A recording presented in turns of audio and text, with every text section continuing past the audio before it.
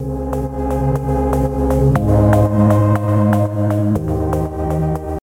we get started on this episode of Keeping Up with Kafkas, I'd like to make a statement that this is the opinion of my guest and not that of the council. G'day guys, and welcome to another series of our Keeping Up with Kafkas podcast. This is episode 5, and as I assured you in the last episode, we will have a special guest. She's a mother, a public servant. I've only met her 2 or 3 times, I think at the cafe one time, and I found her very interesting. And most important, what I think you guys will find is that she's genuine, down to earth, and I think you guys will love her. So introducing Miss Athena Pascoe Bell. How are you, Athena? Good, how are you? Good, thank you for doing this on, pretty short notice, really. No, that's fine. I don't mind talking. So thank you. That's quite all right. I'm fairly responsive to most people, so if anyone has anything they want to ask, anytime. Oh, perfect. All right, we'll get your details towards the end as well, so they can contact you. All right, let's get into it. Where were you born? Where did you grow up? And tell us a little bit about your background. Okay, so I was born in Wollongong in New South Wales, and I lived there till I was about 13. Then I moved to country South Australia. I finished high school in country South Australia, and that's where I met my husband. That's Shane Pascoe Bell? Shane Pascoe Bell. Yep. Shane works for Careflight. Oh, wow. If anyone was interested. Yeah. Maybe not, but... Hey. I went to university in South Australia. Yep. Studied environmental management at the University of Adelaide. Shane was already in the army when I met him, when I was in year 12, and he'd been posted to Sydney by the time I'd finished university, and I headed over to New South Wales into Sydney then. So we were in Sydney then for 7 years before we decided to move to Darwin, and that was basically the result of not liking life in Sydney. And one afternoon we had a very nasty drive-by shooting in our suburb. Oh wow, and decided that Sydney life was definitely not for us. So we'd been to Darwin once before. Shane had been posted to Timor, deployed to Timor. Okay, deployed, forward, and he had a week's R&R, so I flew up to Darwin to catch up with him. And after that one trip, we decided that, after that drive-by shooting, Darwin's the place that we were going to move to. Make home, absolutely. And so that's a total, you've been about 11 years here, is it? Been here 11 years. So Shane transferred up to Darwin with the army, and soon after we got here and he'd started work in the army, decided that he'd had enough of life in the army and discharged, and we bought our house here in Marlow Lagoon about 3 months after we'd moved here. And what made you specifically come to Marlows? I think you were mentioning you wanted a bigger block of land. Yeah, we were looking for a 5-acre block, and we were looking extensively in the rural area, but we just couldn't find the house that had what we wanted. Then this one just suddenly popped up one evening on the internet. It had everything we wanted. The only thing that was missing was a shed. And it wasn't 5 acres, it was only 1, but, summing everything up, I think this was the place for us. Yeah, perfect. What do you currently do at the moment? What do I currently do? I work as the Spatial Systems Development Manager at the Department of Land Resource Management. The what, sorry? Spatial Systems Development Manager.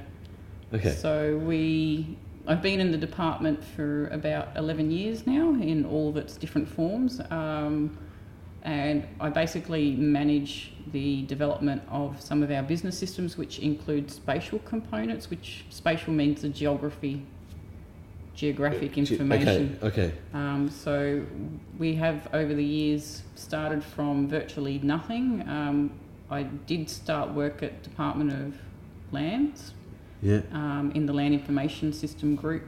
And when I moved over to Palmerston, they had an Oracle server which they provided to the department. It was basically mine to do as I pleased with. Okay. So over that 11 years or so now, we've now got around 20 business systems that we've built specifically on an Oracle platform with a web interface. So as far as government information goes, it's a lot more accessible for our own staff.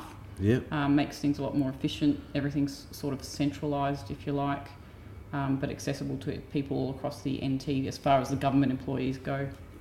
So quite a bit of work, and I've been on mat leave for 3 years. So if you take away that time, oh wow, it's quite a bit of effort has gone into designing how things are working and how different databases interact. Yeah, and you mentioned earlier when we were having a brief conversation, you mentioned that you were really good at keeping under budget. Yeah, so in New South Wales, I was also in the public service. I worked as a data analyst at an organisation in government which is now called the Bureau of Transport Statistics. Okay, gotcha. Right, I absolutely loved that job. It was just number crunching and finding out all sorts of interesting information about travel and why people were travelling in and around the Greater Sydney area. Yeah, awesome. So why people were taking trips, what time of day, what days.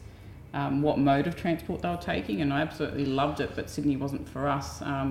And just prior to that, I was working as a consultant for the New South Wales government. Yep. They were quite happy with the work I was doing because it was on time and under budget. Well, there you go. Safe to say that you're a very qualified person. Yeah, what made you create the Residents Against Rate Changes group on Facebook? Okay, so it was about 12 months ago, maybe a little bit less, when the Palmerston Council announced that they were changing their rating strategy.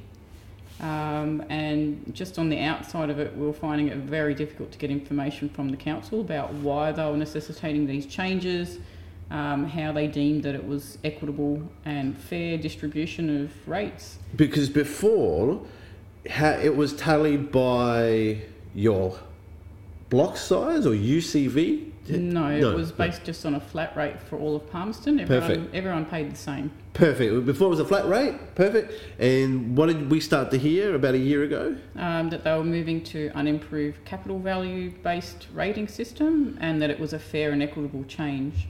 So that means if I had an 800 square metre block, and you had a 5 acre block as an example, we were paying the same rates, but out of pretty much nowhere, they sort of said, no, now it's going to go on the size of your land. Well, the land value. Yeah, okay. Yeah. Based on on the unimproved capital value.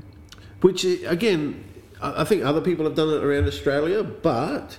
it is quite a common system that other jurisdictions use.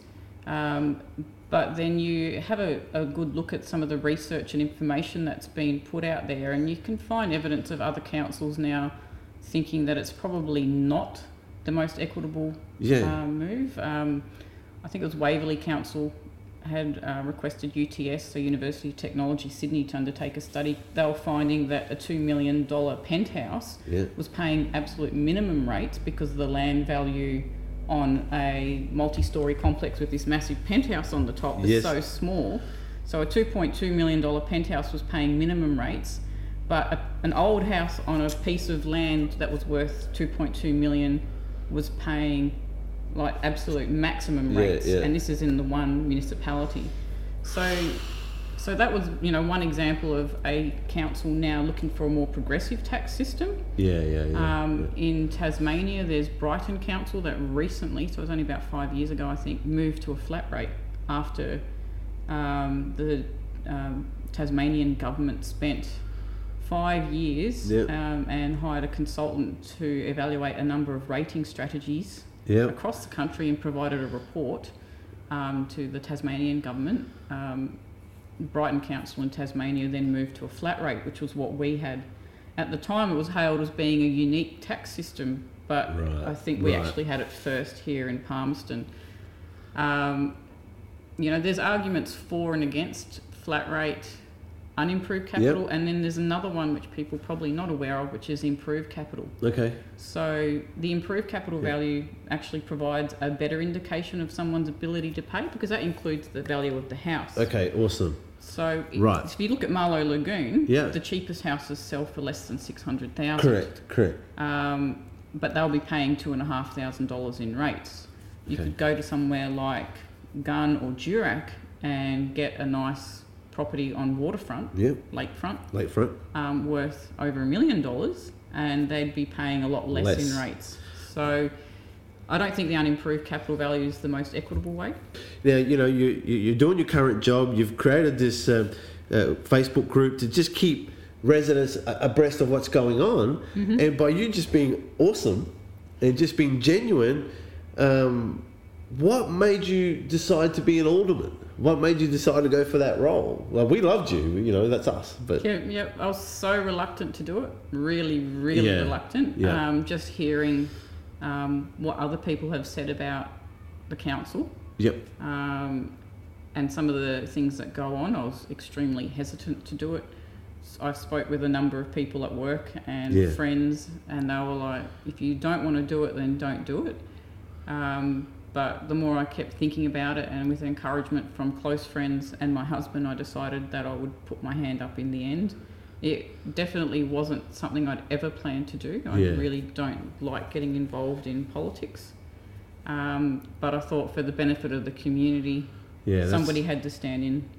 Okay, so you decided to do that, you know, like an election. Yeah, a by-election. By-election, thank you. Yeah. I'm not too clued on these things, people. And you outgunned everyone. We could see how genuine you were. You wanted to let the community know what's going on at all times. So tell us, what's it like being an alderman? What's it like? Yeah. It's a lot of work. Yeah. It can be quite challenging, but I do think it's a good thing to have done. Yeah, okay, good. You don't regret it? There's moments when I think, why am I doing this? Yeah, of course. You know, do I need to put up with this sort of rubbish? Do I need to put up with these sorts of behaviours? You know, I'm there to do a job. Yep. So there's things there that go on, and I just think, well, I'm here to do a job, so I'm just going to keep pushing on. Good work. I want to talk from an outside perspective. You know, yesterday, you don't know about this, but I did the episode 4, where I gave Donkey of the Week. I give someone Donkey of the Week for the credit they deserve for being stupid or silly. It's not a negative thing, it's just something to bring to the attention of the community. And Donkey of the Week went to the Palmerston Council because of the land Archerfield debacle with, you know, where they, correct me if I'm wrong here, where they sort of allocated $4 million, and because of a surveyor now it's about $10 million, and we're worried about the spending that's going on in there. Can you talk a little bit about that? Yeah, sure. It is very concerning. It's part of the reason I stood up to run. Yeah. You know, the city's reserves are what keeps the city sustainable. It's how the city protects itself from sudden rate impact when unexpected costs come about. I'm not sure that the other elected members agree with my position on that, but I think that is generally the position of good governance and good business management, is that you have a reserve there, or a float, if you like, to make sure that you're always able to meet your liabilities. So, yes, it has come as a bit of a shock. And it was part of the reason that I did not think undertaking the Boulevard Stage 2 construction was a feasible thing to do at this point in time. I did vote against it, and the reason really was towards financial sustainability. Yeah, okay, yeah. At that point, we were not aware of the unexpected costs at the landfill site, so that came after the council decided to push ahead with that project. Yeah, okay, I see. So I guess I tend to err on the side of caution. That's my position. Yeah. You know, someone thinking, you know what, I want to jump in there with, I think we've got a by-election coming up again, is that correct? Or an election next year? It'll be a general local government election. Local government election. You know, someone that may want to maybe get in there and maybe support you or support, you know, your caution cause, maybe have similar thinking to you. I think it's just people that have good business sense. Yep. Possibly people that are experienced working on different boards, and have a genuine passion for seeing the city progress, but doing it sustainably. And what kind of, just roughly in a snapshot, of course, the hours that, you know... Hours. It is quite a bit of effort. We are required to attend 4 meetings a month, so 2 council meetings, 2 committee meetings. But there's always background preparation, so we get given agendas about 4 days before the meetings. They can be hundreds of pages long. And you really do need to spend the time reading them to understand the information that the staff are providing to you, so that you can ask questions if there's things that don't make sense or something has been missed or there's another concern that you have, basically so that you can make an informed decision. Of course. So yeah, there is that. There's also a number of workshops, especially this time of year. We're doing budget preparation, trying to work out what the rate should be for the coming year. Hope they're not going to increase them. What the long-term financial plan is. So, you know, you are required to do more than just that. And then there's always community events and things. So you try and get along to as many of those as you can. I do tend to struggle a bit with 2 kids. Yes, yeah. And a lot of the time I prefer not to involve my kids in public activities. Yep. I will take them to things, but only if my husband's with me. Guys, there you go. I think you've gathered from our quick conversation today that Athena is an absolute legend of what she does. She's, warm-hearted, and she's a genuine person, and that's what we love about you. And, I thank you for your time today. But before we go, I've got a few questions. They're a bit of fun questions to end out. So are you ready? Yep. Okay. What's the first thing that pops into your mind when I say Palmerston Council? A comment. Very good. All right, and these are just some quick yes-no questions. Don't mind if you elaborate on them a little bit. Again, we're just going to have some fun with it. Have you ever lived in a donga? No. Do you know what the term longgrasser means? Yes. Have you ever heard of the Poinciana lady or woman? No. You're going to have to tell me that. Yeah, I'll tell you that off air. Because everyone has their own sort of different version. I've got my East Point version out at East Point, but Okay. We'll talk more about that. Have you ever eaten a green ant's bum? No. You should try it. Tempting as they are, no. You should try it. Do you have at least 2 dogs, or have had? We used to. We had a dingo and a dog. Oh, awesome. You used to have a dingo? We used to have a dingo. Oh, Jill Pascoe's going to love you. Yes. I love Jill Pascoe's dingoes too. Have you had a salty plum before? Yes. And actually, my mum used to run a continental deli, so we had all sorts of things. Salted licorice, salted plums. Okay. Lots of continental stuff. Have you ever caught or killed a feral pig? No. Have you ever been in the NT News? A few times. Is your beer fridge bigger than your food fridge? No. Okay. I think my husband would like it to be, but no. Have you ever chucked a sickie to go fishing? No. Have you ever used gammon in a sentence? No. No, Pete. No. I have not used gammon. Do you think it's perfectly acceptable for a man to marry his buffalo, and would you go to the wedding? No. Don't think so. Athena, high five. Thank you so much. You've been an absolute legend. Thank you for your time today. Thank you. All right, Donkey of the Week for the second week of May goes to former Commissioner John Ringland McRoberts. Now, recently, the former NT Police Commissioner has been charged with attempting to pervert the course of justice in relation to a police investigation into the disgraced travel agent and former Crime Stoppers chair, Xana Kamitsis. Now, the reason he's getting Donkey of the Week is because the NT Police do such a fantastic job in and around the community. They're often working, long hours, and they really do a great job. However, it only takes a few to spoil it for the rest of them. And I get it. People think there's bigger fish to fry in this situation, but let the courts do what they need to do. But in this case, give former Police Commissioner John McRoberts the biggest hee-haw for attempting to pervert the course of justice. That's a pretty big hee-haw. Okay, once again, guys, thanks so much for listening, and we look forward to bringing you our next episode. He is the owner of Realistic Fuse Photography, and he's going to talk about how he took a local business and is now taking it nationally around Australia. That's just a snippet of what you're going to hear our man Troy talk about. Okay, guys, thanks for listening, and we'll catch you next week for the next episode.